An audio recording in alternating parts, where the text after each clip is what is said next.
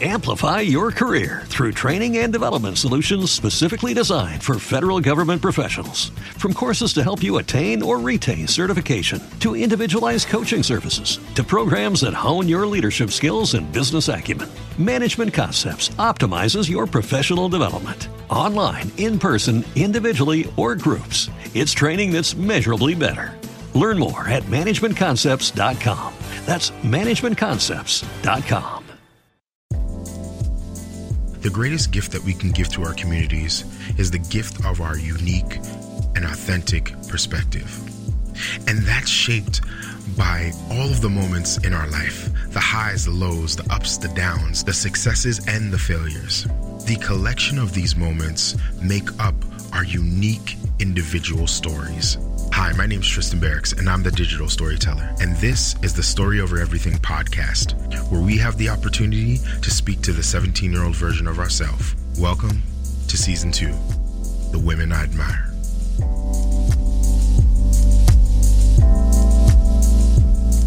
Hey, what's up, everybody? It's your boy, Tristan Barracks here, the digital storyteller, and I'm super excited to be with you once again for another episode of Story Over Everything, the podcast that allows my viewers, allows my guests to speak to the 17-year-old version of yourself. What would you say to them? What advice would you give them? What would you warn them about? And I'm really, really excited about this conversation with my friend, my homie, my sister, Natasha Hellwig, because she is what we call a healing consultant, and she just is all about focusing on building the community. There are so many opportunities within our respective communities to be able to make connections and bonds that will provide healing and success for others. And she is a prime example of that. And I can't wait to learn more about her story. So I'm going to welcome you in, Natasha. How you doing?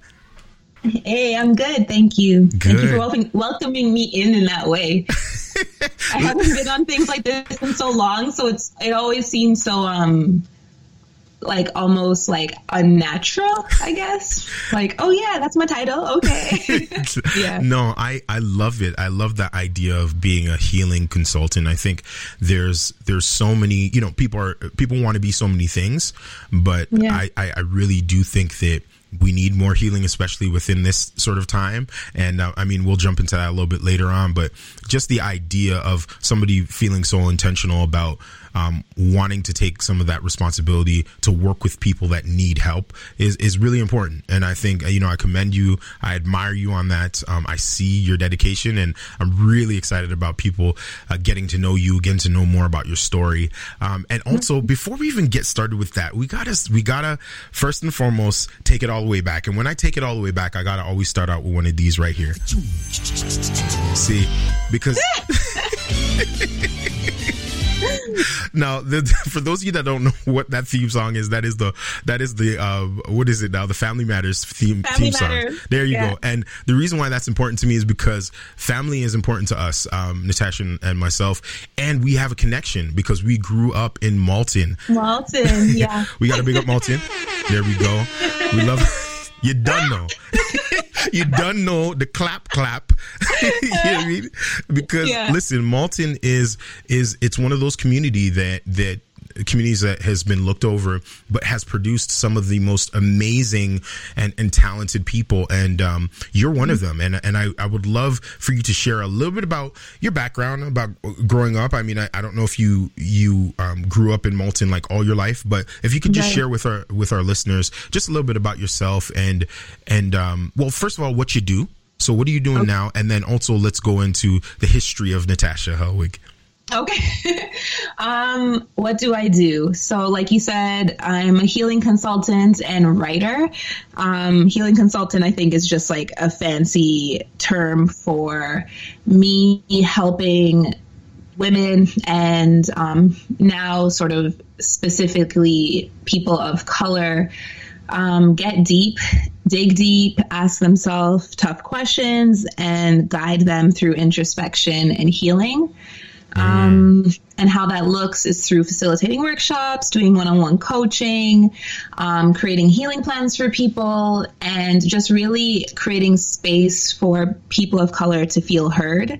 And then while giving them that space, guiding them a little bit, as I said, asking them tough questions and using tools like writing to get them to get to their like aha moments or their breakthrough moments. Yeah. My history, yes, I'm let's like talk about like a growing bona up. fide Malton girl. I remember in high school people would be like, "Yo, you're from Malton," and like side eye you, but I'm like from like a year and a half I've been in Malton. I don't live in Malton now, but I spent 27 years there, and my parents moved there in 1987. I did all my schooling there. My core friendships are out of Malton. My love, like my passion and love and interests come out of growth in Malton, but a lot of trauma has also come out of Malton. Isn't that, but what's funny about that, Natasha, is like I feel like that's all of our stories. It's I look at Malton and my time in Malton, it's like a rose, right? A rose is a beautiful, beautiful flower. It has an amazing fragrance, but it also has, prickly things on the stem. And if you hold it too hard, it can cause you to have pain, and not only just discomfort, but it can cause a lot of pain. And I think Malton is like that. It's like, and the other thing, just in terms of the analogy, is like, with roses, they can kind of wrap around things, and they can sometimes be overwhelming. Although they're beautiful, they can kind of take over things that they don't necessarily naturally need to be around. And I look at Malton and I just see so many parallels, that it's a beautiful place. It's a wonderful community. And I've had some amazing experiences there, but yeah, I've been hurt. I've been scared. I've been, profiled, like so many things. But take me back to, first of all, do you have any siblings? Are you the only child of your parents? What was that like growing up in the Helwig family? Okay, so I grew up as an only child. My dad was in a relationship before my mom, I'm sure, and he has 2 kids that are older than me. For my early years, I believe they were in Jamaica before they came up here. They were in their teens when I was a little kid, so I didn't even really know them until I made like a concerted effort in my late teens and 20s to start connecting with them. So I grew up as an only child in the Helwig home. And my parents they had me a little bit later in life. So most of my friends came from parents that, were in their 20s or 30s. My parents had me, my dad was 40, my mom was 35. Okay. So, my mom was a little bit more hip, my dad was a little bit more traditional. And so I grew up in a very strict home, but I was also quite rebellious. Super introspective, maybe a little too deep as a young kid. Very comfortable alone, did a lot, like everything by myself. I also grew up on a street where there weren't many kids. So I was on Brandon Gate. Big up Brandon Gate. Big up Brandon Gate. But I was like, I was towards the side where there was a lot of like retirees. So the kids that would come, it would be like their grandkids who were like visiting for the summer. Yeah. And again, my mom was strict about like not really letting me go out and like play with kids and stuff. So I was always creating something. Like I made my own dollhouse. I used to draw and paint, write stories. Like I did a lot of creative stuff by myself as a young kid. And then when I started to get that taste of like friendship and freedom, I ran a little bit wild with it and got a little rebellious. So in my high school age. Get catch. That's what happened. I get catch, yeah. Get one of those drinks out. Grips on your way. It's all good. We all got it. We live in Malton. It's okay.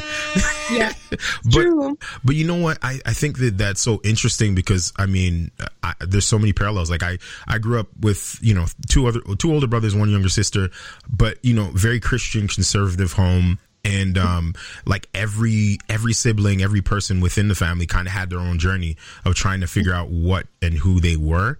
And Malton was a big part of that coming out party. So I'm just like listening to you. I'm like, man, like crazy. It's just crazy how much similarities. But yeah, so you get to like, I guess, middle school, high school, and that's when you start sort of like experimenting, or you're just trying to figure out more about what your voice is like.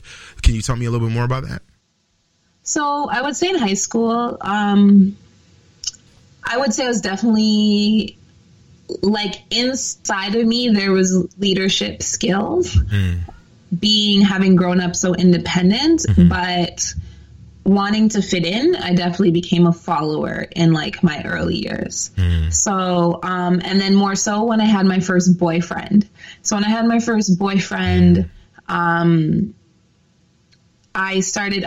became like really attached. I think him and I both became really attached to each other. It's our first serious relationship. Yeah. And so what that looked like was us just wanting to constantly be around each other and being uncomfortable at home in our like home life. Yeah. There was conflict in my home life. There was conflict in his home life, like between our parents as well as our parents with us. Yeah. So I mean, my parents are still together, but I've often said that I felt like I grew up in a home with two insecure people.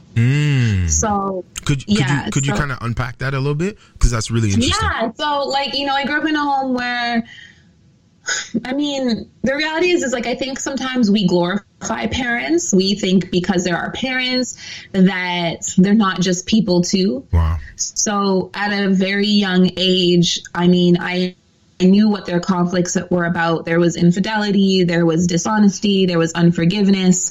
I knew all that stuff by the time I was like 4 or 5 years old. So I think that also kind of contributed to why I was so introspective, because they say like with children, the most impactful years of any person's life is from 0 to 7 years old.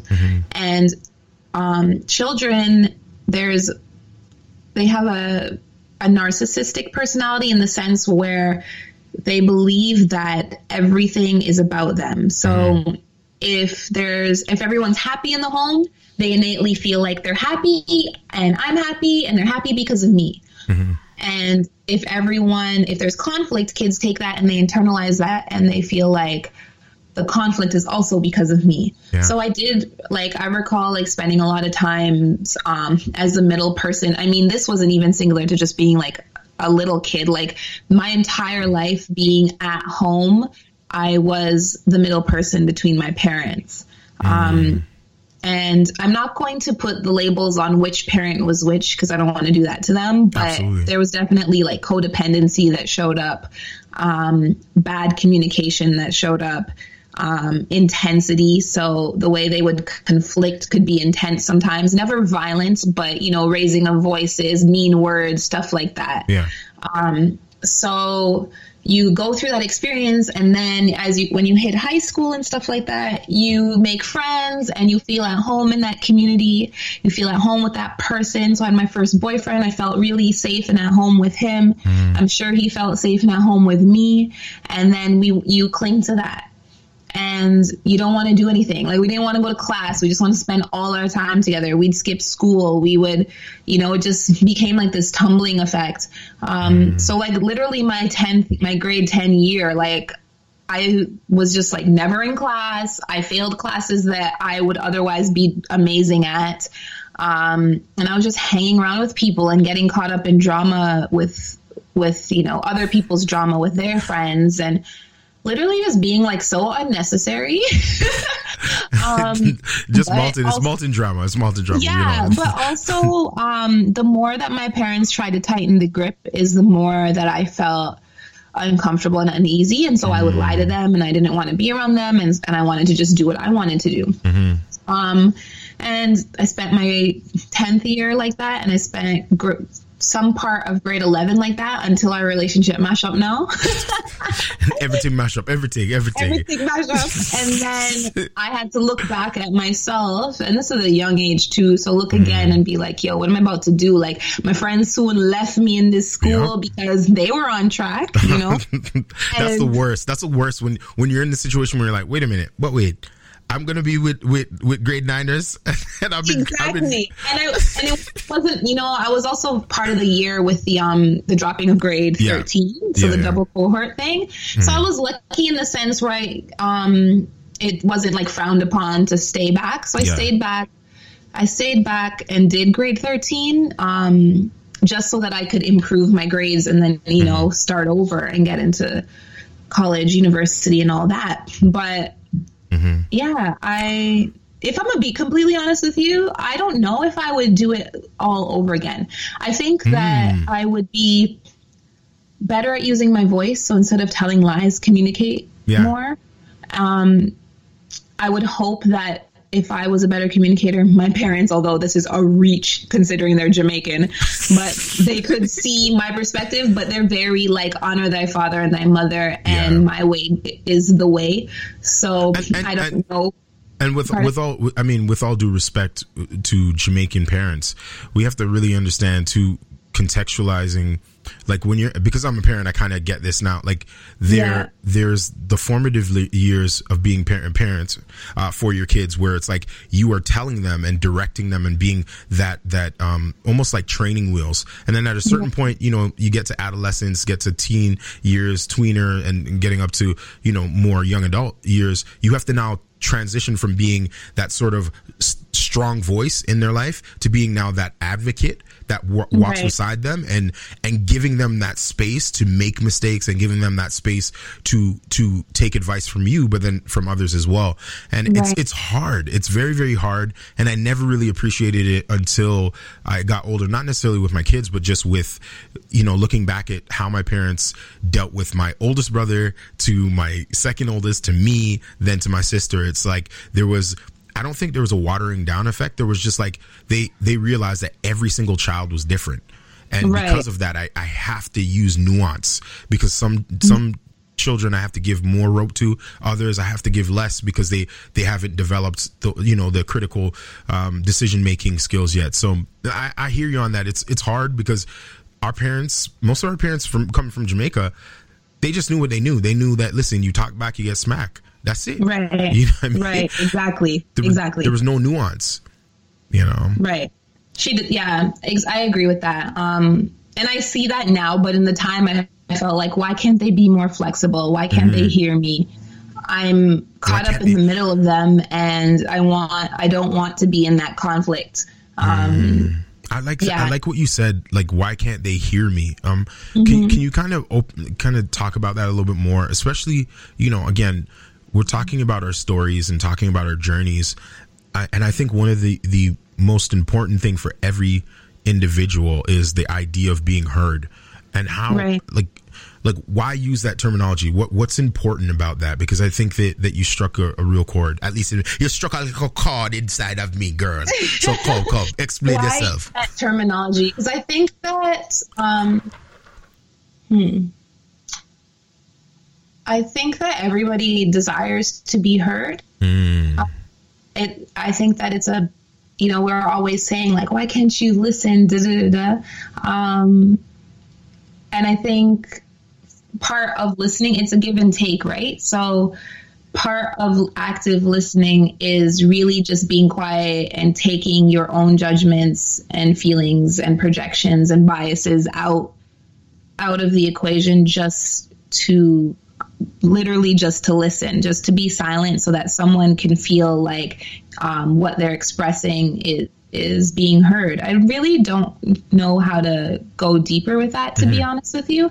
I think people don't understand how important silence can be, how valuable silence can be. And we've been talking a bit more as the energy of the world starts to focus on healing, there's been a lot of talk of alone time and meditation and silence in that respect, but also just healthy silence and communication, not the silent treatments, because I think there's a difference, but being able to ask people the right questions and then staying quiet in that moment so that they can filter their thoughts and feelings and respond, in their truest form. Yeah. And when we ask a question, but then we talk over them or we interrupt them, we're not doing that for them. We're not demonstrating that person is being given a platform to be heard, if that makes sense. No, that makes total sense. And I love the way that you're articulating it, because I think that there's a practicality to it and there's a necessity. So it's practical in the sense of being silent when somebody else is trying to speak and communicate to you. But then there's a necessity, because how can you be, and I've had this conversation with some of my colleagues on other podcasts, but this idea of like, how can you actually accurately listen if you're processing how you're going to respond to something that, you know what I mean? Like that just can't, it doesn't jive, because our minds are not that good. Right. We think our minds are better than they really are, but we need that opportunity to really listen and hear the person and let the words sink in, and then process that, then process our response.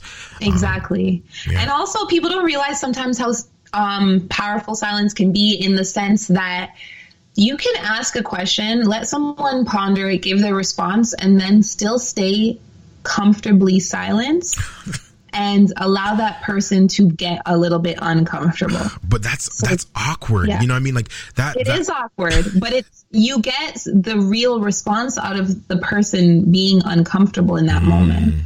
You add a little bit of pressure. Yeah. It's not now I'm definitely giving a little like tool or tip here that people have misused and used in gaslighting, and maybe have used it in persuading or sales and stuff like that.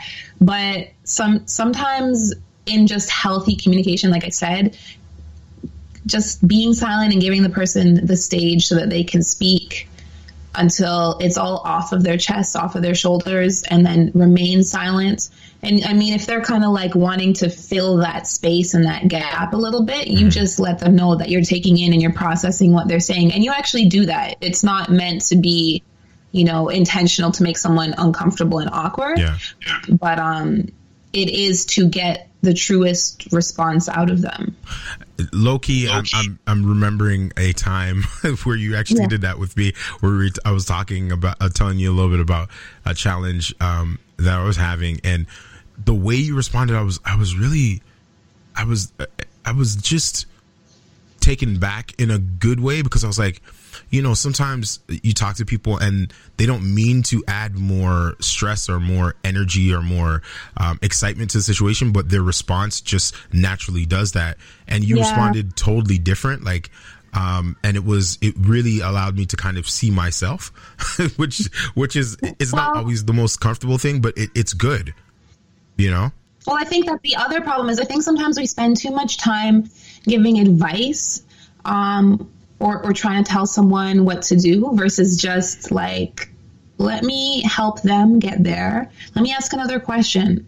I want to know more about this person and the challenge they're facing. And I think that they need help understanding the challenge they're facing also. They're not going to get there. If you had just expressed some adversity, and then I was just, like, you express it in one sentence, and then I was just like, well, this is what you should do. Boom, boom, boom.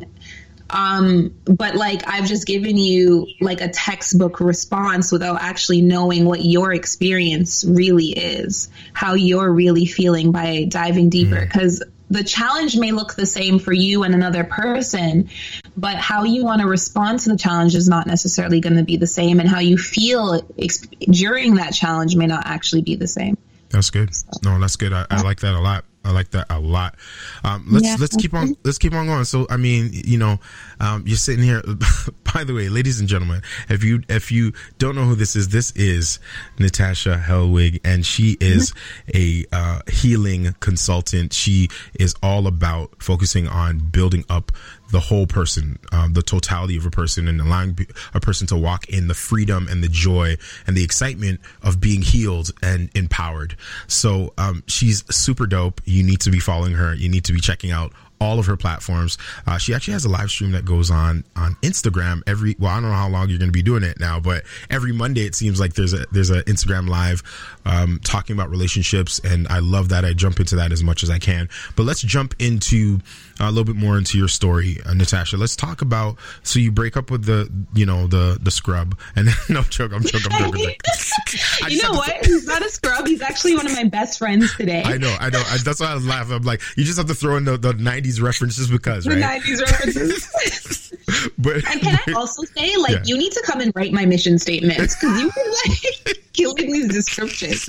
Listen, I gotta make sure that you know everybody's lathered up and feeling good about themselves, because I don't put on no scrubs on this podcast. I only love to put on people that are ready to share their stories, and I think this is I'm feeling so energized by even just a little bit that you've shared so far, because you know so many times we look back at opportunities in our lives as like, okay, we should have done this better or that better. And you are one of the first people that said, I wouldn't, there's things I would change, there's things I wouldn't change, and that's okay. You know what I mean? And I think it's being able to have nuance, and obviously that only comes really with having time to look back at your life. So I'm really excited about the end of our conversation, because that's going to give you an opportunity to really go deep into terms of talking to yourself. But okay. Before that, we're going to go back to, after the relationship, after high school, what was next for you? What were some of the challenges, or were there?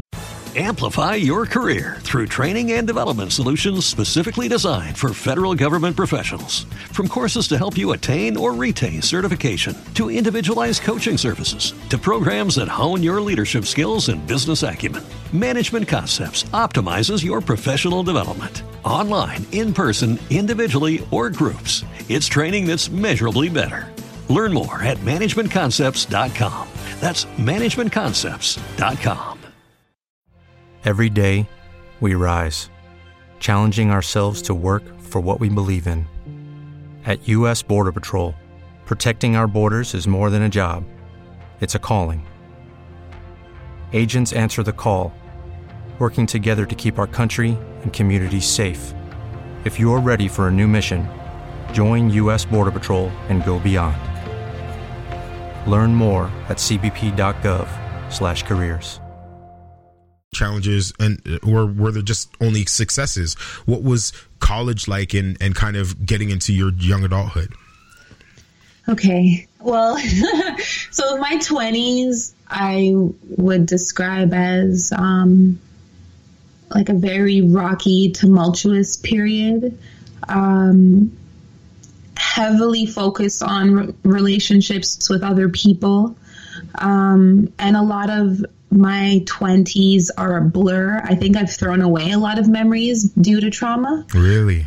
Mm-hmm. So high school is done. I went to college for broadcast journalism, actually. And I was very shy. I was naturally, my personality is quite introverted.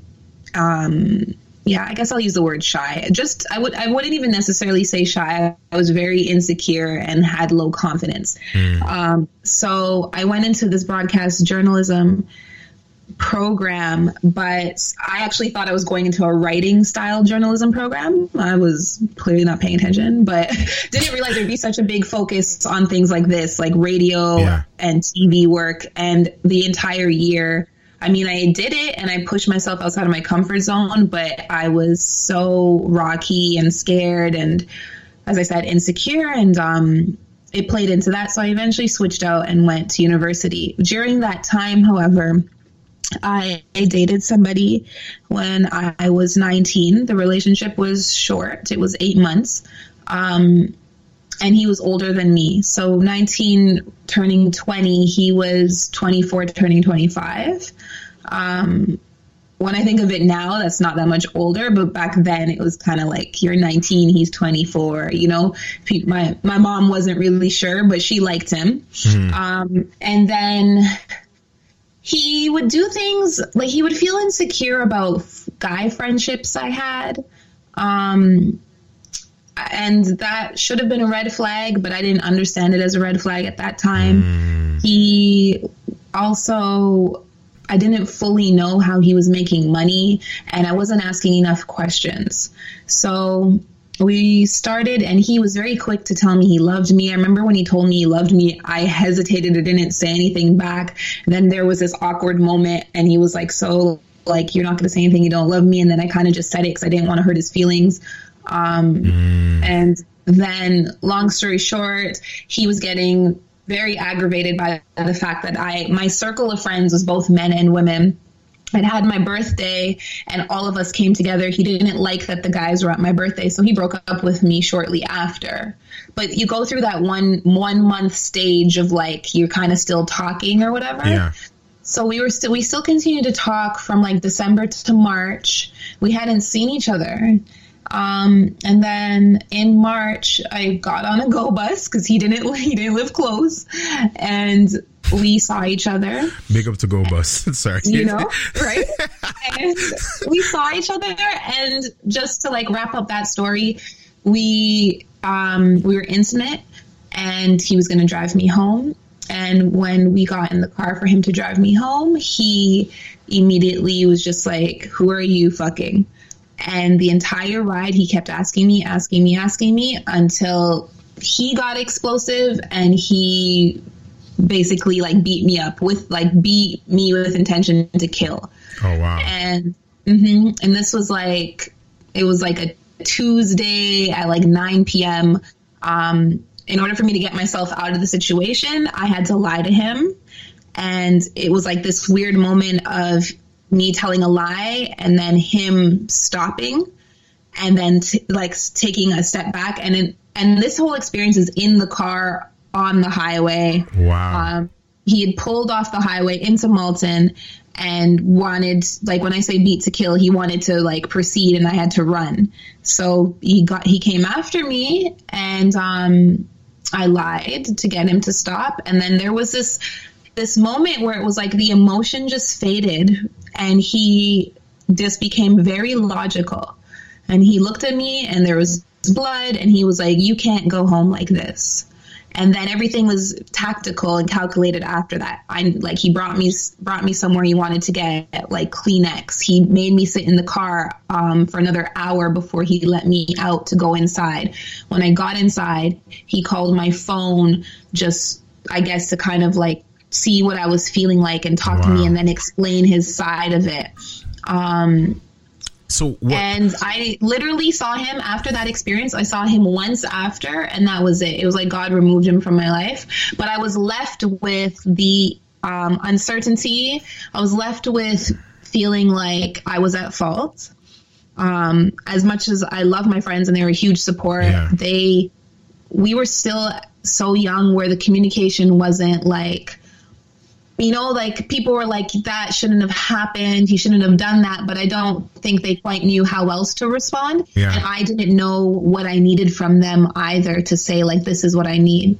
And then, so I was left with that uncertainty, felt like I was to blame, felt really angry. Quick question with this. Like, so you get into your house, your mom, your dad, they don't ask you about the bruising. They don't ask you about. So it was like 11 o'clock at night. And they were sleeping. Okay. And I would get up early. Like my dad was working shift work. So a lot of times we would just be passing. He wouldn't even see me sometimes. And my mom, was she still working? I'm pretty sure she was still working at that time. And she always got up for work at like 5 a.m. So by the evening, and then I would do things like go to school, then work after. So it wasn't weird for me to not get home till like 11 o'clock at night and they'd be shut down already. So to be honest, I kind of just like tiptoed around them. There weren't bruises. I had scratches like around my nose. I remember I had like a lot of scratches around my nose and on my cheeks, but they weren't like enough for them to like see. Oh, okay. So this guy was very strategic then. It's almost like he knew what he was doing. Maybe. Yeah, I could say. I mean, yeah, I don't know. Actually, if I'm going to be real, I never thought about how much he knew he was doing.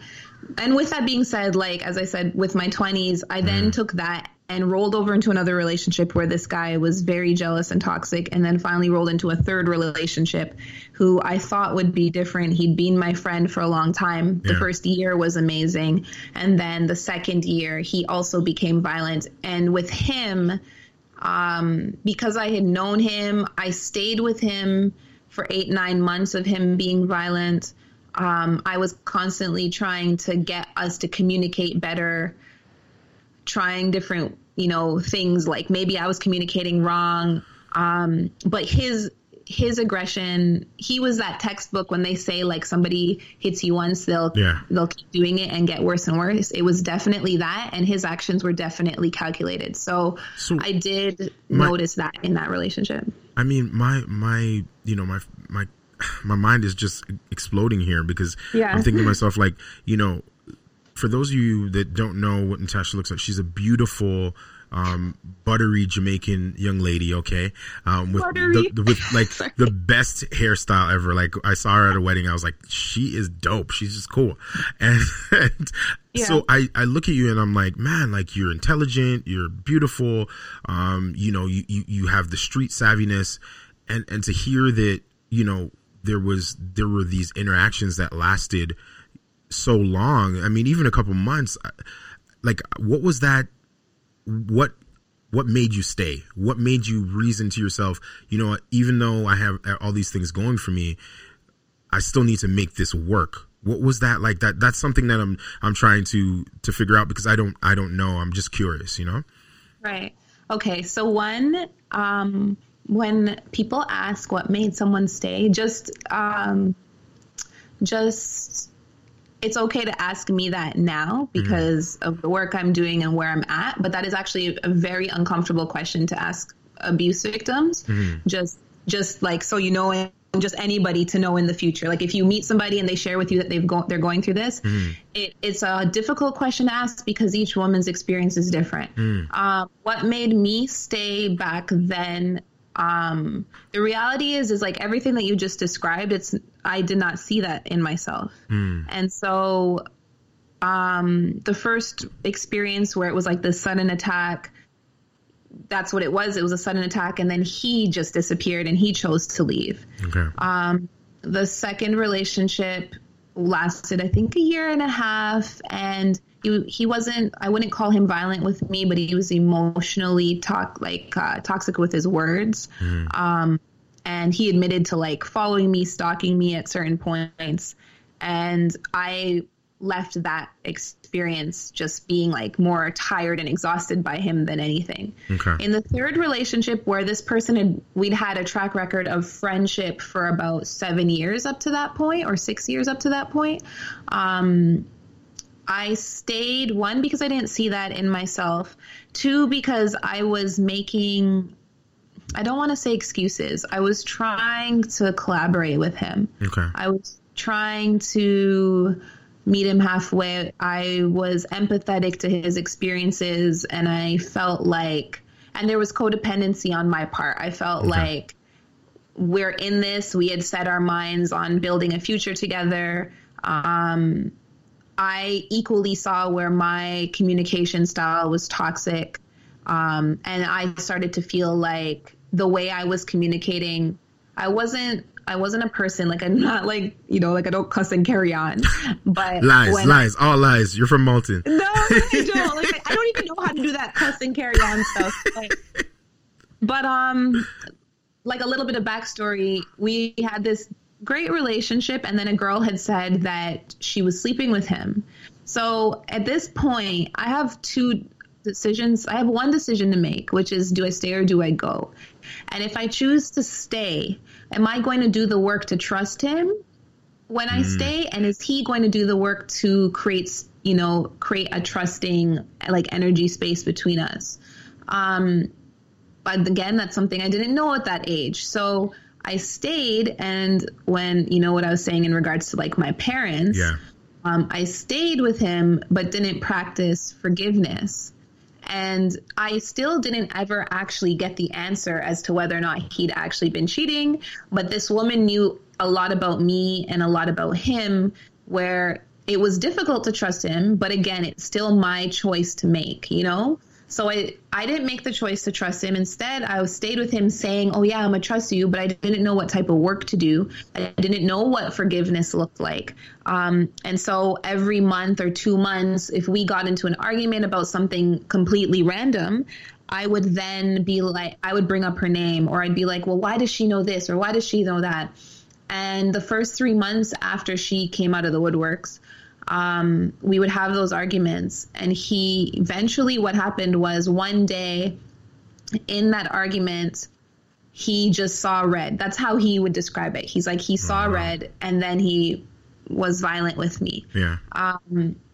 And then, so when I look back on that experience, and that experience, I've reconciled it like through and through. All of those things from my 20s, I've reconciled. But when I think about that experience, I don't think that he's justified in hitting me. I don't think that anyone's justified in hitting anyone. But I also recognize that my communication style when I'm angry is I vent. And even though I'm not saying like, Tristan, you're this and you're that and da-da-da. I'm venting the thing that's giving me the anxiety. I'm saying, well, why this? Well, why that? Well, why this? But you on the receiving end is taking it and absorbing that energy like I'm attacking you. So now he felt, backed into a corner, and he wants to get the fuck out that corner. Yeah. So he could have chosen to walk away. And I'm sure there were times he chose to walk away, and I still chase after him, And so I like that you brought that point up. And again, I want to reiterate this. We're not victim blaming. We're not making excuses for physical abuse. There's no excuse for being, physically violent with anybody, whether it's male or female. But I think that we put so much emphasis on the physical that we negate the psychological and emotional abuse that we can all provide that can hurt just as deep, just as it can be just as vicious and just as scarring. And I think that we really need to make sure that we have an adequate perspective and balance on the two, right? Because we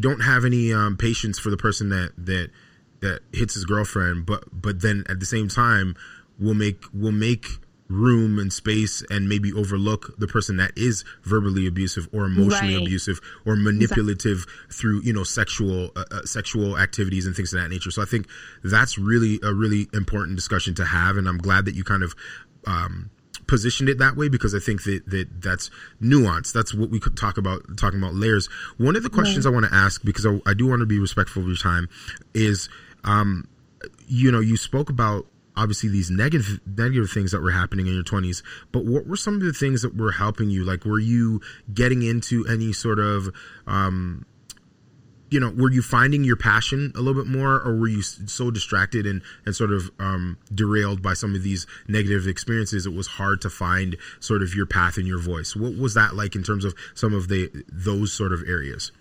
So from 19 to 24, which is the age that those experiences happen, 24, 25, we'll call it 25. So those 5-6 years, I was derailed. Okay. I had fun moments with friends here and there. I was doing school because in my mind, I was supposed to be doing school. And I was in a job that I didn't love. And so, no, I wasn't focused on anything but go to work, go to school, crack jokes with my friends, and be in these shitty relationships. When I got out of that last relationship, I tell this story a lot that like I was depressed and I didn't know if I was coming or going. And so but I knew that I needed help. I knew that support was coming from friends and stuff like that, but I needed like accountability. And so I sought out, first I was looking for therapy, ended up in life coaching and got a life coach. And that guy helped me like so much, like helped me with goal setting, helped me tap into my hobbies and passions again, helped me figure out the school and what direction I was going and all of that. So that, which is ultimately how I ended up in life coaching also, because I realized how important that, and it was short, like I could only afford to pay him for 3 months. And, but those 3 months were so pivotal in helping me get my confidence back. And I also made a decision when I came out of that last relationship that who I was couldn't exist anymore. Like when I did go to therapy, I said, like, I keep attracting these types of relationships to me and I need that to stop. I want to know, like, I want to have a healthy relationship. I want to be more confident. Like the vision I see for myself is not what I'm living. Yeah. So I did the work really to start living in my purpose and embody like what I truly felt was inside of me. That's powerful. No, that's powerful. And there's so much there, Natasha, because it's just, you just dropped a bomb. Like, I think the whole idea of, especially within the Black community, because we're still working on certain things, and that's okay. I embrace it. I embrace my community. But I think the idea of investing in a life coach or in a therapist, and even the fact that you only had enough for 3 months, but what 3 months did, the potency of that investment is immeasurable. Right. And obviously it's not to say that you just did those 3 months and didn't have to do any other work and now turned into this fabulous person. but well, no, so I did 3 months and he discounted it for me. I remember. Everybody loves that discount. Yeah, and it wasn't even in person. Like, the man lived in Vancouver. I found him through Google somehow. And we did Skype sessions, and he would make me send him a to-do list in the morning. And at the end of the night, I had to send him another list showing what I actually did. And we would have one call for half an hour a week. And I would be making all these notes and whatever. Now, mind you, this experience, it was 3 months and I built up confidence and I had more fun. It didn't save me from not getting into another relationship that was an extreme up and down as well. It wasn't violent. If anything, I always say I did my most growth in that relationship. But there was still things within me that were the same. The codependency was still there. The need to want to be in a relationship was still there. So until I'd gone through that final and last relationship, like, I wouldn't, again, without the life coach, without the experiences of my 20s, without having built this Broken Heels platform, like, I wouldn't be where I'm at right now, if that makes sense. No, I totally, it makes so much sense. And I want to talk about the Broken Heels platform. Like, okay. Let's talk about that. Let's talk about some of the things that you're doing, but I really want to talk about sort of how did this come to be, and how did you birth this, and what are some of the amazing memories that you've been creating, or moments you've been creating? Why are you laughing for? I'm being serious with this girl. She's laughing at me. It started as I was super anonymous. And again, when I say I did the most growing in my last relationship, like, I dated somebody in my last relationship, which was like umpteen years ago. He was an entrepreneur as well. He's a creative. And this is a good example of when you do better and be better, you start to attract better. So there were things that I had shifted in my life that allowed me to attract him into my life. And I do think that he's a good person. But like I said, we did have shitty experiences in our relationship as well. And even those shitty experiences are a mirror image of, again, the work I still needed to do, So being that he was an entrepreneur and a creative, I had the idea. I'd always had ideas and I would write things down, but I was always seeking the support of other people to like co-sign or jump on the idea with me and help build it.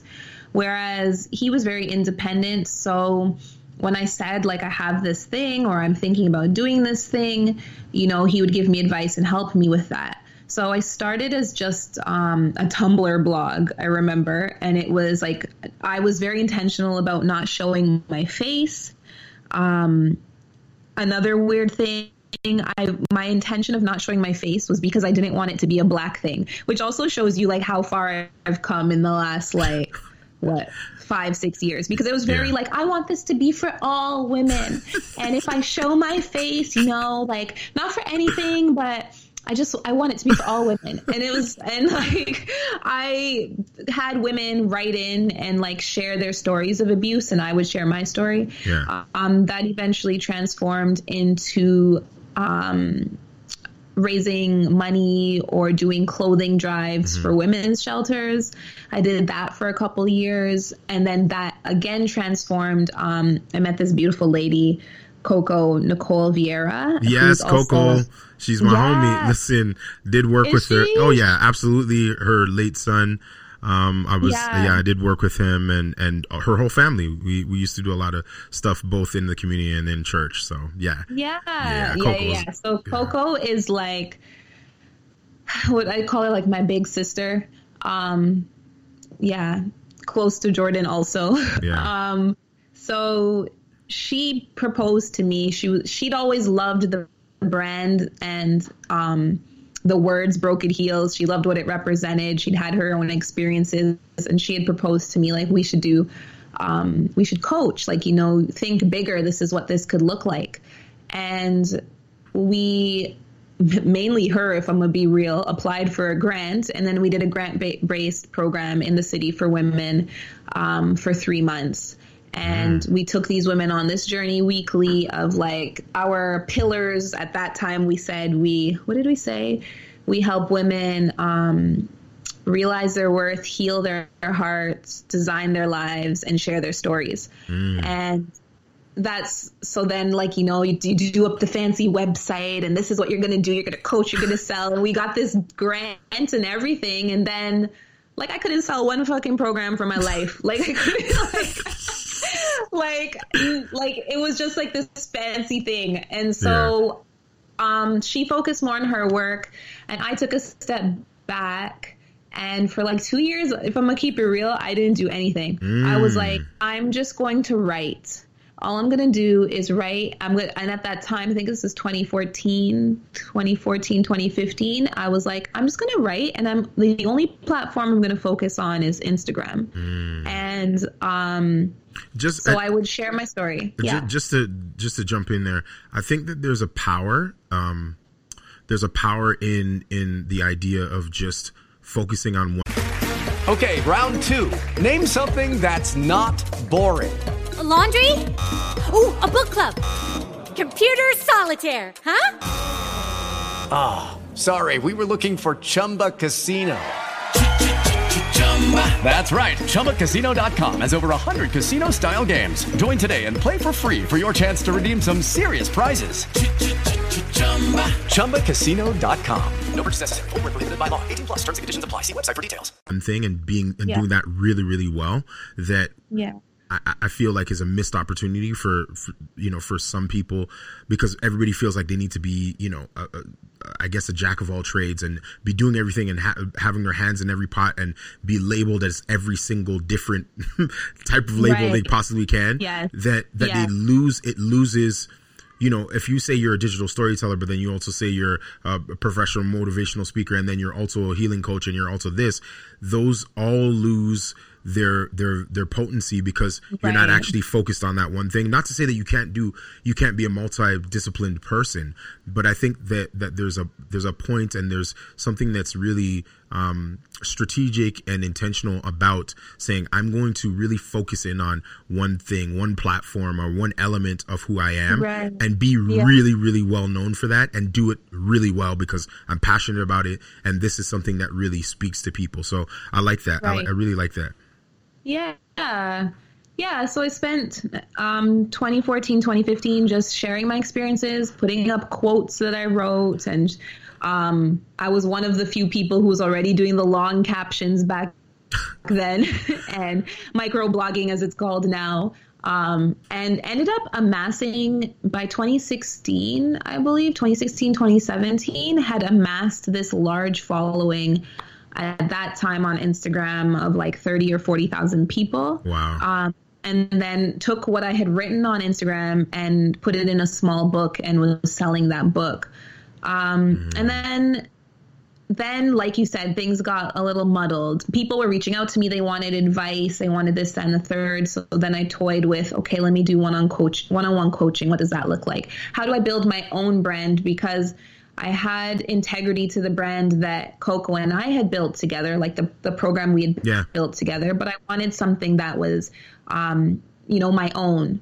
And so what do I want to focus on? What does my audience look like, et cetera? So I spent like a year or two just trying to figure that out, trying different things, hosting a workshop here and there, hosting like 5-week programs in my home, stuff like that. Even thought about coaching men. So that journey of like figuring out like, can I coach men? I wasn't comfortable with that. So I ended up reaching out to who's now like my best friend and business partner, Nigel Birch. He and I actually met with intention to do a men's program.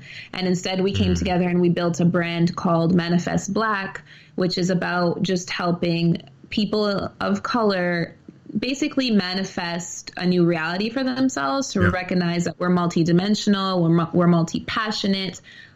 We don't need to be inside of a box. And how can we have better relationships with people and get to, again, the same desired dream or outcome that, you know, we wish for. So we do that through hosting like what we call transformative events. So we do discussion nights in the city. Like the minute this is over, we hope to have one that we call Nightcap. We do the live conversations now on Monday nights. Which are phenomenal, by the way. They're phenomenal. They're fun. Sometimes I just need to get on there and be like, listen, all right, let me tell you my opinion, okay? Yeah. And then personally, back to my own brand with Broken Heels. So I think I got comfortable with the following, and when I look at it now, like I got really comfortable with the following I had grown. And I was like a brand ambassador and just doing all the Instagram-y things. And then in November, I got hacked. And when I got hacked, I didn't realize like how attached I was to the content and to the follower base, I guess. And so I went through the emotions of that for like maybe a couple hours, if I'm being real. And then not even like a full week, just like a couple hours before I was like, all right, well, it's a clean slate and this is probably better for me. I want to be, because at the time, like Instagram had grown with me, but it had grown with my journey and me trying all the things. Yeah. And so as much as having, like, when it got hacked, I was just under 50,000 followers. I'd had partnerships with different brands and was making money from posting things, you know, all that stuff.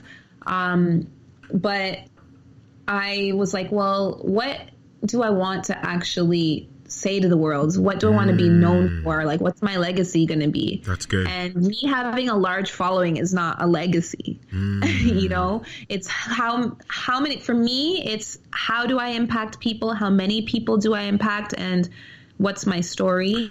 And so you're saying a lot there, and you're just kind of like listening through it like it's just a regular thing. And I think sometimes individuals like ourselves, we take for granted the fact that we've done some of that work where it's like we've thought about these things, right? And I think what you're saying is, sorry, say again. That's part of the introspection. It's part of the self-work that you have to do. You have to do that. And I love what you're saying, but like, it's just so important, for us to kind of slow down, because I think, you know, you're talking about, you know, impact and talking about having a legacy. And I think sometimes we get wrapped up in the numbers and say, well, my voice is more important because I have X amount of followers. And the fact that this happened to you and then you were able to identify that, man, I was, you know, this is intoxicating to have this many people following you, but is it actually the authentic person I want to become and be? Exactly. That's exactly it. It was like I'd had this large following and I didn't know them. People are watching me now. I have to think about what I'm posting, what I'm saying, what I'm doing in my stories. And I want to be authentically me at the end of the day. And if someone's going to follow me, they're going to be comfortable with who I am. Yeah. And if they're not, they can go away. Move yourself to blows our skirt. So, but again, like you said, it was also just narrowing down my niche and my audience and the titles. And, you know, like we iterate things, like life happens and things change and you grow and you're going to iterate things. But I want my messaging to always be clear that the intention for me is to help people. And then, as I said, I've also grown, because where I was shying away and I wanted this to be for all women, I'm very intentional now about, no, I want this to be for like my people. I want this to be for Black people. I want this to be for men and women of color, because our experiences are different. Yeah. No, They're you're different. You're absolutely right. We got a few more minutes and we're done. 2 more questions, actually. The first question is, so is that what you're doing currently, or what are you currently working on that we can support and we can follow and we can get to? Okay. Watch what I wish I had this video to show you guys. Whoa, this girl already, she ready dancehall queen. Hold on. Hey, go ahead, girl. Go ahead. Okay, so my main offering right now is I'm doing an online program. I've actually been reaching out to women directly. Like I said, I have a niche audience. Right now it's focused mainly for women, and my goal as it builds its foundation is that I move towards men as well. But it is a 7-week online program called Unpacking Your Relationship with Self and Others, and it's focused on exactly that. Each week we look at how are you loving yourself, what does your relationship look like with your parents, with your partners, how do you look at sex and desire, what are your passions and interests, etc. And how that looks is a lot of written work and material and activities, as well as group coaching with me. And then finally being part of a closed Facebook group with myself and the other women that are in the program, so that there's accountability and vulnerability, so that we can all, again, recognize that we're all looking for some of the same things, and we want a space to grow, love, heal, and be heard together. That's good. That sounds exciting. Oh my gosh. Okay. So, this is the question that I've been waiting for, and I've been waiting to ask you, and this is, well, I don't know why you're laughing for it. This is the title question. If you had one thing, one opportunity, one thing to say to the 17-year-old version of yourself, what would you say to the 17-year-old version of Natasha? 17-year-old Natasha. Okay, I would say to trust myself more, to take more risks. So to trust myself more, to take more risks, and to stay off a Black planet. Yes, love it. Black planet. By the way, side note, I was if you ever came across a profile called Chill Negro, that was me. Chill Negro. Black Planet was a place. But listen, Natasha, this was Black Planet was so not the place. Oh man, this was a wonderful, wonderful conversation. I really, really appreciate your time. I appreciate your energy and just the vibe that you're bringing. You brought so many gems, and it wasn't just gems. It was real conversations, just about so many different angles of being able to look at yourself, look at the memories and the experiences that you've had and how you've used those as building blocks. So I really do appreciate just your transparency, your willingness to come on the podcast, the Story Over Everything podcast. Last thing is, how can people get a hold of you? Where can we follow you? All of those good stuff. Ooh, okay. So my Instagram is at Natasha L Helwig, HELWIG. And I also have one for Broken Heels, although I'm trash at posting on it. And that's at Broken Heels. Heels is spelled HEALS. It's probably be the best way. Just DM me there. Listen. No DMs, okay? No DMs. Leave the sister alone. Email her, okay? Don't be doing no DMs sliding into nobody's DM. My email is brokenheels, HEALS @gmail.com. Or if you're Jamaican, it's Broken Heels. Yes. Broken Heel. Broke up heel, okay? .com. Well, listen, Natasha, I am so glad that you are part of this conversation. I'm so glad that you are a part of the family, the Story Over Everything family. Your story has blessed my heart and has inspired myself and so many others. And I just wish you the best. You already know that your boy is here for you. If you need anything, if you need any support, media stuff, I'm always here for you. And again, for those that are listening, thank you so much for making it to the end. If you have any questions or any comments, or if you'd like to get a hold of me, you can hit me up at Tristan Barrocks on all my social media accounts. That's at TRISTAN BARROCKS, or you can hit me up at info@tristanbarrocks.com. Thank you so much for listening, and remember, stay positive, stay blessed, and stay focused. Peace.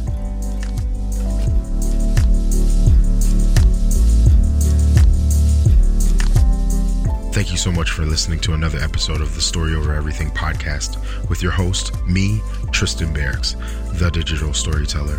I hope that you were inspired, challenged, changed, and most importantly, gained a new perspective on life.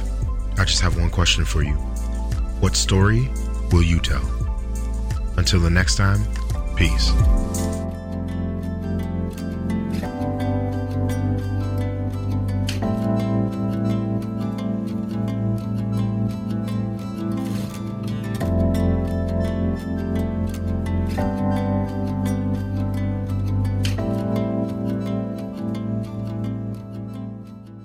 Hello, it is Ryan, and we could all use an extra bright spot in our day, couldn't we? Just to make up for things like sitting in traffic, doing the dishes, counting your steps, all the mundane stuff. That is why I'm such a big fan of Chumba Casino. Chumba Casino has all your favorite social casino-style games that you can play for free anytime, anywhere with daily bonuses. That should brighten your day a little.